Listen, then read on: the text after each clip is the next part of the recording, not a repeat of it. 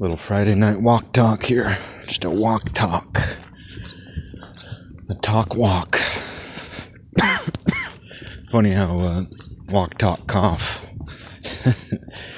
Funny how it doesn't sound right to say talk walk.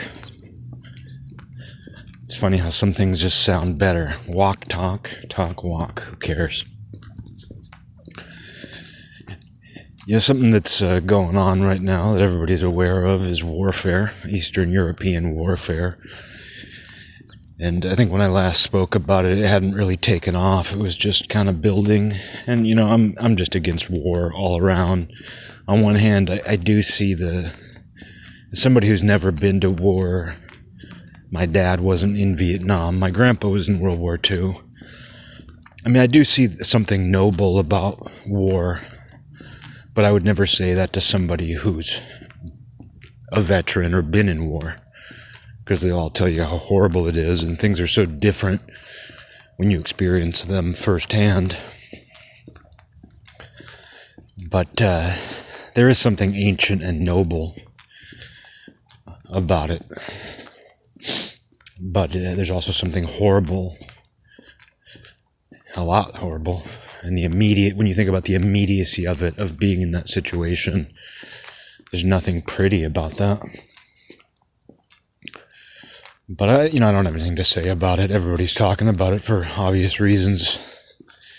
But one thing, angle that people have been taking on it, and, you know, I've spent the last few weeks not paying attention to much of anything, because it doesn't do me any good.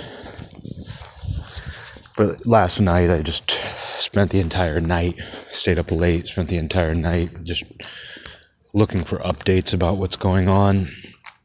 And what's striking, and other people have commented on this as well, is just the number of people who make comparisons to movies and, you know, these fictional storylines. The number of people, and interestingly, they're almost all on the left, who are like, oh, this is it's Harry Potter against Voldemort. Oh, it's the Avengers against the blah blah blah. Oh, don't you realize that this is the rebellion against the Star Wars Empire? Don't you realize that Vladimir Putin is Emperor Palpatine? You know, a lot of comments like that. And, you know, it's easy to be dismissive of that, and trust me, I am. But the other side of that is that that's people's mythology, and people have always viewed big events that way. Because you see this on the right wing too, and I've seen an increase in this in the last few years, you know, along with people who are otherwise secular becoming more and more part of this new Christian movement, which I think it kind of plateaued in the last year or so. And it wouldn't surprise me if we see a change in that. Wouldn't surprise me if we see a number of people kind of lose their newfound faith, or at least fewer people becoming attracted to that. Because it was kind of a new jewel to people. It was kind of just a new identity signifier to be like, oh, I used to be part of this social circle that thought Christians were uncool. So what's the cool, rebellious, antagonistic thing to do? Well, I'm going to become a Christian. You know, I think that motivated a lot of people, and you can't sustain that. But the point I'm getting at is, in the same way we're seeing these events get mythologized as, oh my God, it's Harry Potter in Hogwarts against Voldemort. In the same way that it's easy to dismiss that, I mean, you see on the right where people will be like, this is good versus evil. This is biblical. So it's like people draw from mythology one way or the other. You know, for one person it's Star Wars, for somebody else it's the Bible. And you're doing the same thing. So, you know, you shouldn't be too dismissive of people doing that, as I trip. You shouldn't be too dismissive of people kind of mythologizing real events, because it's what we've always done. It's what humans have always done. I'm sure that people would have been doing the exact same thing in their own terms 100 years ago, 500 years ago. I think people always tend to view things that way. But it is silly. You know, I try not to be too dismissive of it, but it is silly when you see grown adults who are like, oh, this is like a Marvel movie. Oh my God, this is like a Marvel movie. And it's like, yeah, I understand why your brain is doing that. But, you know, we saw that really pick up the last 5 or 6 years. We saw that way of thinking intensify, where, you know, a lot of people viewed Trumpsfeld that way.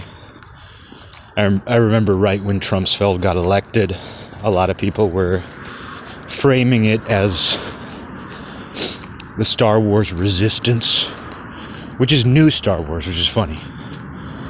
Like in the old Star Wars movies, it was the rebellion against the Empire, but the new movies, it was called the resistance.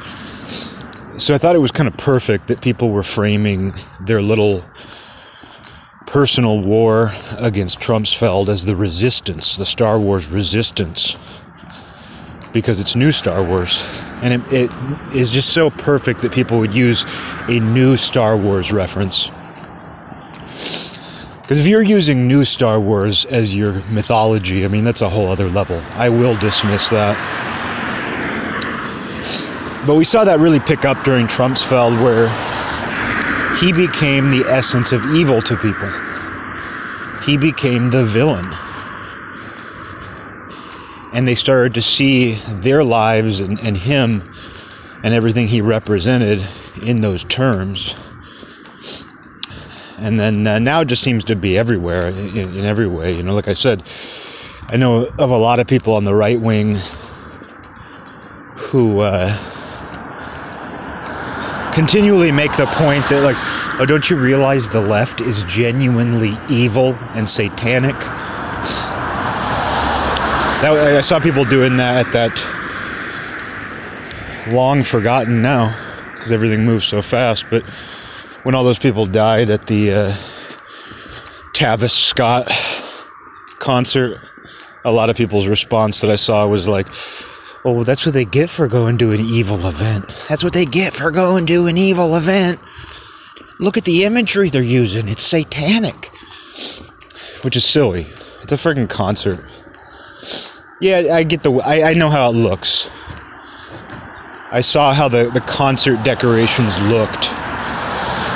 But don't forget what it is to go to a concert. You know, if a bunch of people get trampled in the mosh pit at a Slayer concert, are you going to be like, well, that's what they get for going to a Slayer concert? It's satanic. It's just a silly way. You know, you become an old church lady when you think that way, you know, no matter what it is, no matter what your view is. But the point is, like, the bigger theme there is that people have gotten increasingly into this good versus evil way of thinking. And no matter what your mythology is, no matter what terms you use, that's your way of thinking. You know, the holy versus the satanic, the heroes versus villains. But it can shift so easily. You know, your view on that stuff can shift so easily, and that's why you should never, you know, even though I mean, this is what I always say about it. It's like, we got into this view of things for a number of years where the idea was like, there's no absolute good and no absolute evil. There's a gray area. And as I've talked about, you know, that's where the anti-hero, the popularity of the anti-hero became big. Like starting around the mid to late 80s, and then it went full bloom in the 90s. A lot of stories revolved around like the sort of conflicted gray area anti-hero. The main character's not perfect. Even in superhero comics, like Image Comics and all that, it was like, well, the superhero, he's not really a superhero. He's a guy with problems, but he's going to do heroic things kind of in spite of that. That became very popular, and the idea was that he's not completely good, but he's doing good things. And a lot of that was kind of a response to, the storylines that had been around before, leading in the decades leading up to that, which was more like we have heroes and villains, and the heroes are just good. But people got bored by that.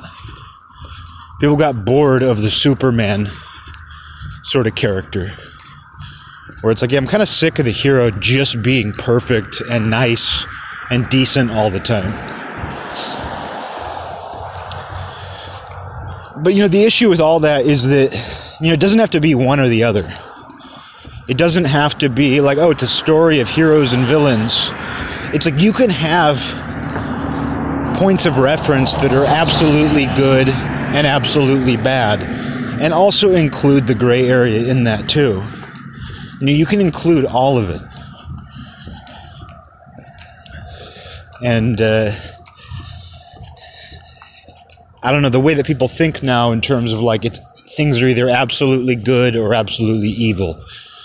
Someone or a political party or a group of people, they're either all good or they're all bad. And, as that way of thinking has really escalated in recent years, I think we're at a point now where we have so much information and so many points of reference that we can include all of those. We can include the entire spectrum.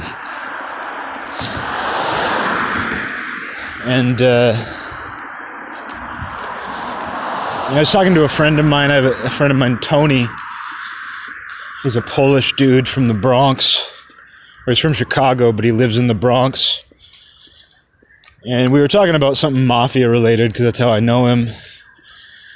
And we were talking about how in the mafia, and I won't go too far into it, I always say that, and then I do, but, in the mafia, there are these kind of conservative and liberal factions, especially historically. And one of the most well-known mafia bosses in U.S. history, Joe Bonanno, wrote an autobiography, and he referred to there being conservative, and these are his terms, he referred to there being conservative and liberal factions within the mafia hierarchy, and how there was kind of a constant back and forth, constant political tension between the conservative and liberal mafia factions. And in a mafia context, the conservative faction, they were the Sicilian traditionalists. They were the guys whose families came from mafia lineage, and they wanted to keep things kind of how they'd always been. The way the mafia operated should be the way it's always been. And even The Godfather, in its own way, hits upon this. But it's true. As much as The Godfather has promoted certain myths that aren't very accurate about the mafia, there's also a lot of themes in it that are accurate. As someone who's obsessed with the subject and studies it way more than anybody ever should, The Godfather does hit upon some themes, and that's one of them, which is that there are these sort of traditional factions, conservative factions, as Joe Bonanno called them, and there's this constant back and forth between them, between the liberal and conservative factions. Trying to get back to my point, started talking about the mafia and launched into this, but I was talking to Tony about it, my friend Tony, and he was saying how a lot of it's this sort of like point of view thing, where in the history of the mafia, you'll come across stuff where a certain like traditionalist didn't like something. A good example is there was an early mafia leader named Salvatore Maranzano, and he was very opposed to Al Capone becoming a member, because Al Capone was a Neapolitan and he'd been involved in prostitution rackets. And in the traditional mafia, they didn't bring in Neapolitans because they were Sicilian, and there's a lot of ethnic difference and rivalries there. But they also were very opposed to men running prostitution rackets. The mafia didn't believe in bringing in pimps. And so this early guy, Maranzano, was opposed to Al Capone for that reason. But as Tony pointed out to me, he's like,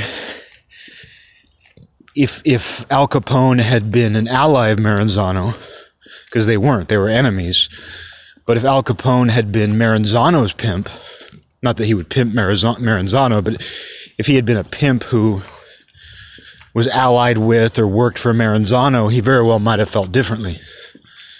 And he used the comparison of what's going on in Ukraine. Tony did. He said, imagine if Trumpsfeld, I don't know what Tony's politics are, but he said, imagine if Trumpsfeld was the one involved with this situation going on in Ukraine. Because the way conservatives and right-leaning people are reacting to Joe bin Biden's response is that he can't do anything right. One of the reasons we're in this mess is because Joe bin Biden is our president right now. But you can just imagine how the tables would turn if Trumpsfeld was in his position. Even if he was doing the exact same thing. Not that he would be doing the same exact thing, but just no matter what he would be doing, there'd be a lot of people on the right who would be in favor of Trumpsfeld's response. And the left would be opposed to it. Even if he were doing the same exact thing Biden is doing right now, there would be this sort of eye of the beholder effect. I thought that was a very good point. I think that people, it doesn't even matter like what's going on in the Ukraine and how the U.S. is reacting to it, how the U.S. government is reacting. It really just, if your guy was the one in power, that would dictate how you respond to it.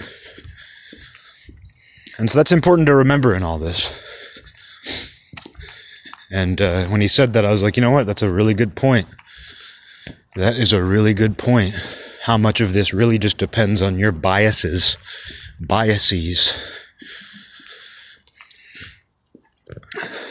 And, and the reality is, like, I really have nothing to add or take from it. It's interesting. But, I really don't know what it is to be in that part of the world.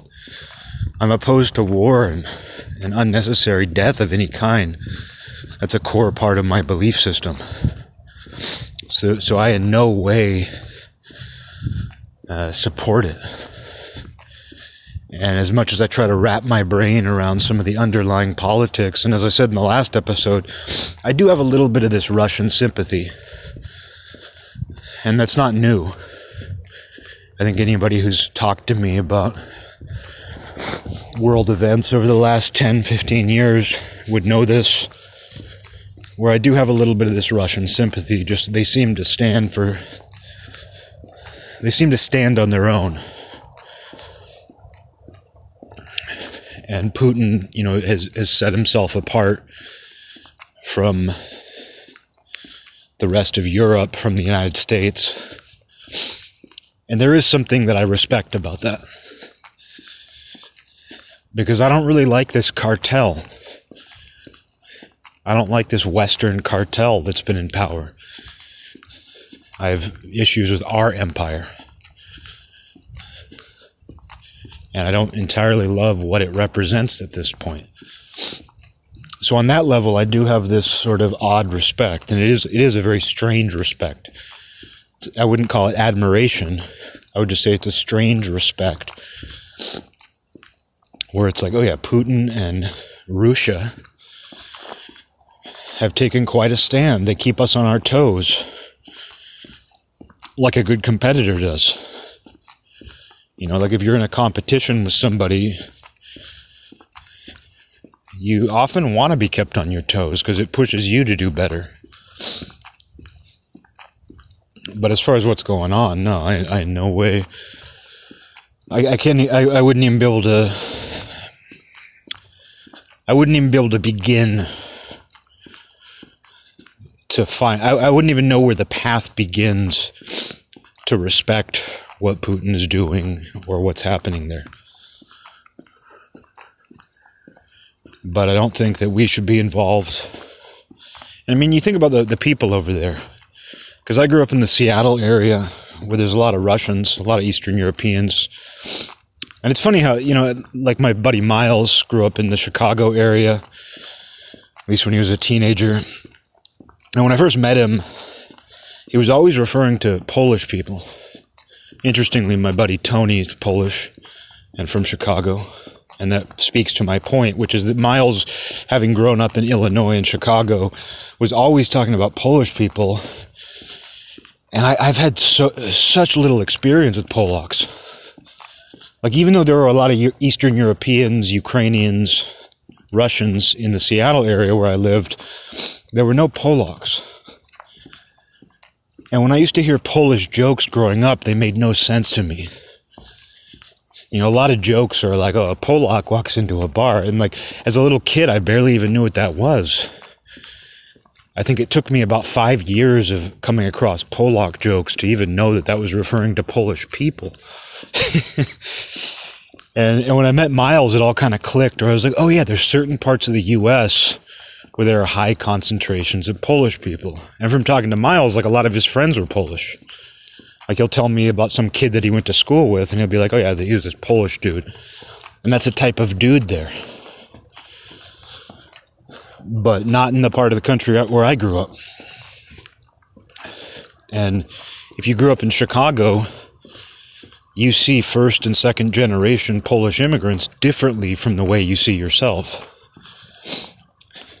And I do relate to that with Eastern Europeans, where growing up in the Seattle area, very white, very European American. As far as the United States goes, the Pacific Northwest is, you know, one of the most European American populations. But we saw the Russians as different. We saw the Ukrainians as different. Like, we had some work done on our house. Like, somebody like built a deck on our house, and it was these Ukrainian guys. So it was just something you came across all the time. And they had their own little community. They had their own little immigrant community too. But, you know, even though you saw them differently, like, even differently than Scandinavians. Like, my family had some Swedes live with us for a while. We had a Swedish exchange student. One of my best friends growing up had like 3. He didn't have any siblings, so his family basically just imported these Swedish exchange students to be his de facto older brother for like 5 years straight. So I knew a lot of Swedes through that. I have a cousin in Sweden who would visit us. And what's interesting though is, like, even though they didn't speak my language, even though these Swedes were different, I didn't really see them as different. Like, yeah, they had accents. They lived in a different part of the world.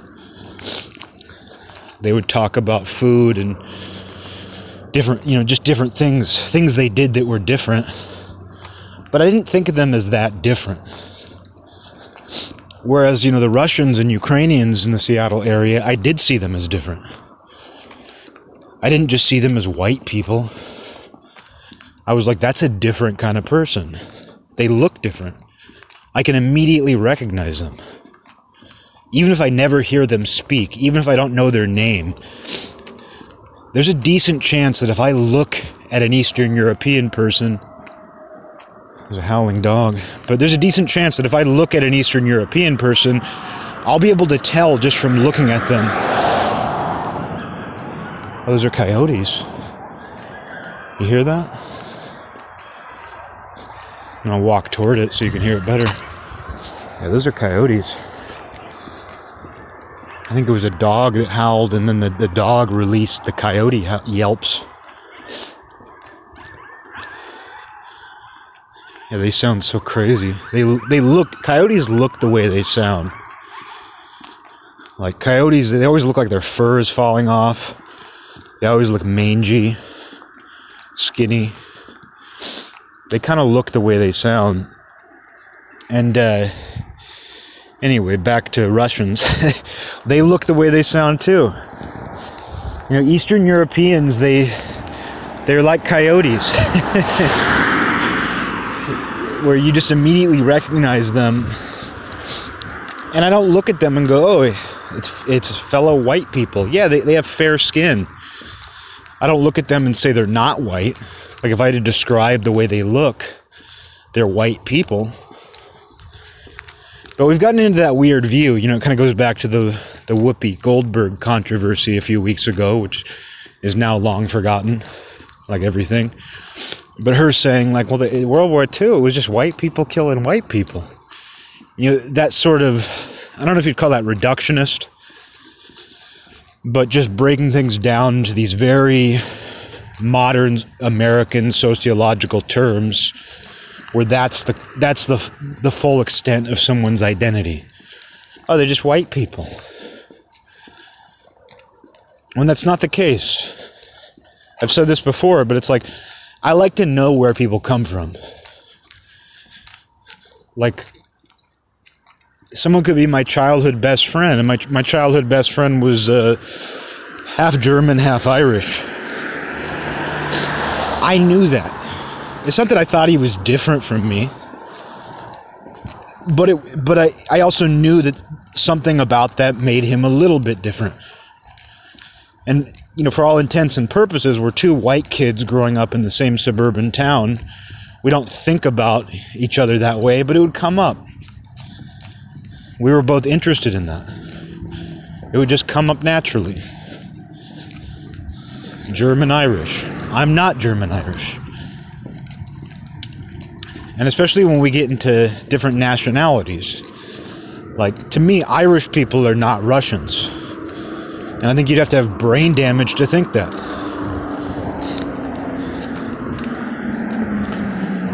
But, you know, that way of thinking, of just reducing everybody to their skin color, has really fucked up our view of the world.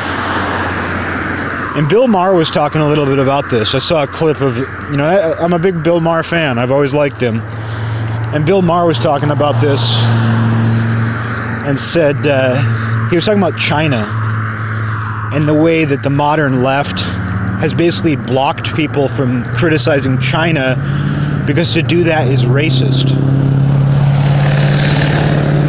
And Bill Maher's point was, you know, the entire country is Chinese.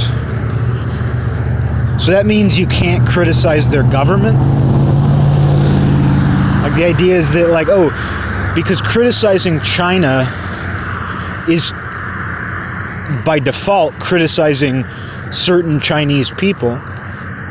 You can't criticize them because that is a criticism of all Chinese people, but you can't separate the Chinese identity from the country of China, because that's what it is.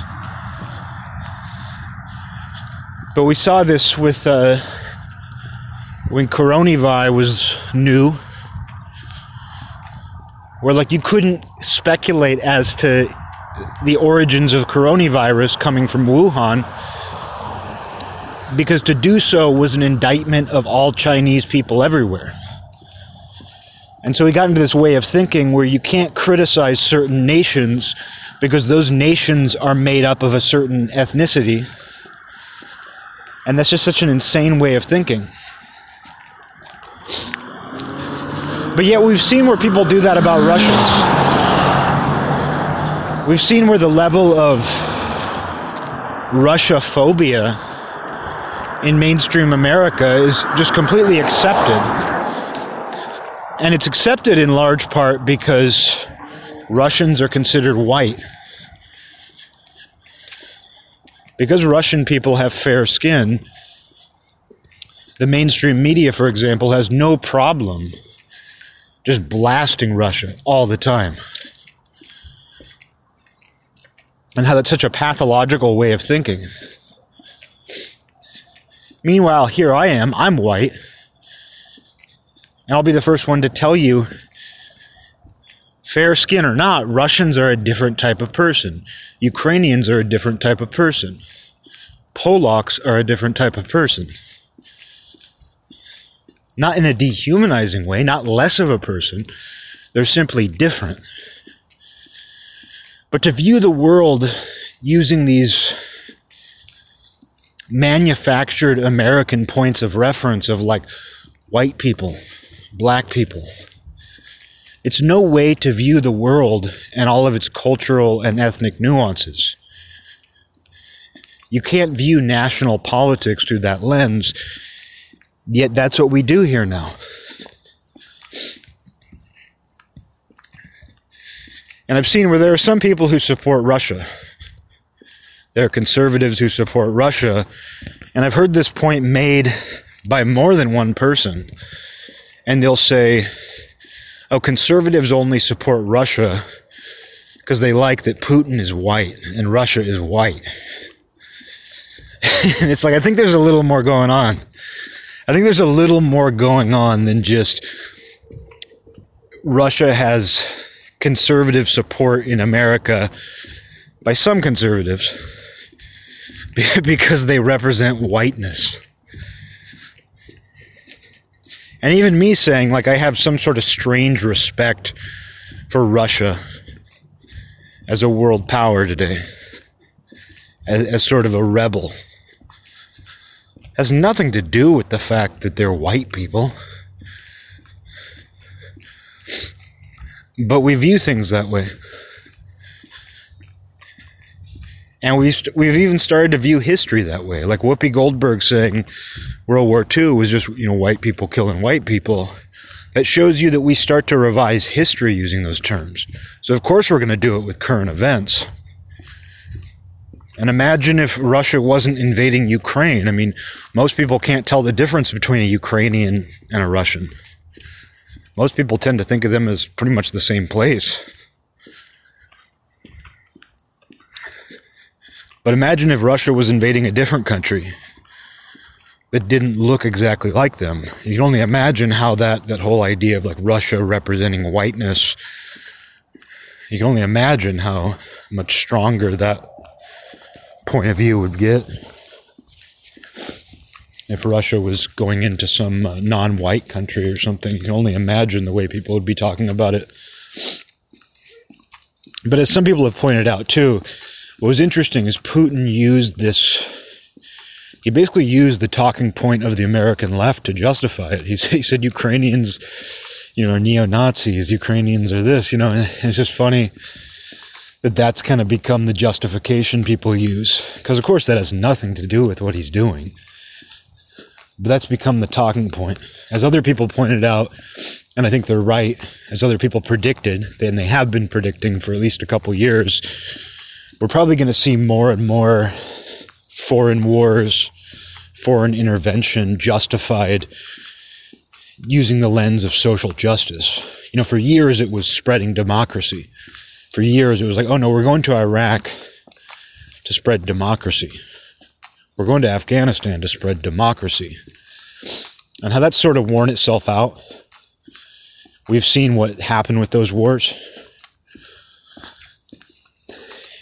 And we saw that with Afghanistan, where one of the arguments people were using for staying in Afghanistan was like, protecting the women, making sure that they live according to modern Western liberal guidelines. And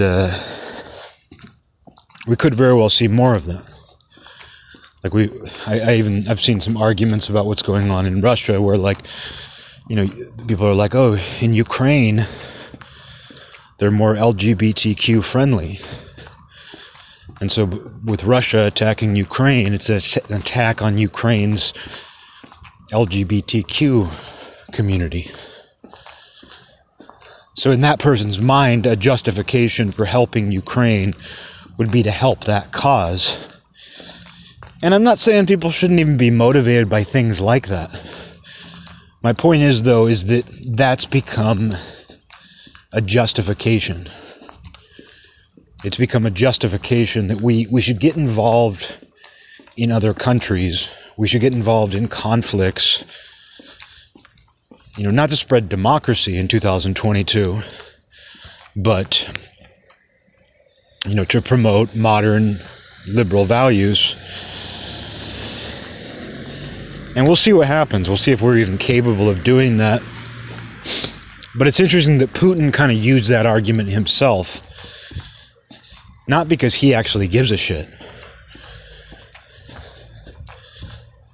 The reasons, Putin used to justify this I don't think he really gives a shit about it all. But that's sort of the currency. That's the language that we're using today. It's like, we're going to do this for this reason. And that reason is so virtuous that everybody should just agree with it. Oh, what, you don't think democracy should be spread throughout the Middle East? Oh, you don't want the Middle East to have democracy, huh? Is that a justification for what happened in the Middle East in the early mid-2000s and continued for years after? Was it really about spreading democracy? Or was that just a reason that was used to justify what we were doing for other reasons? And so don't be surprised if more and more international conflicts revolve around something virtuous like tolerance, equality, equity, the new one. Don't be surprised if you start to see that. If Putin himself is kind of using that, don't be surprised if every country does.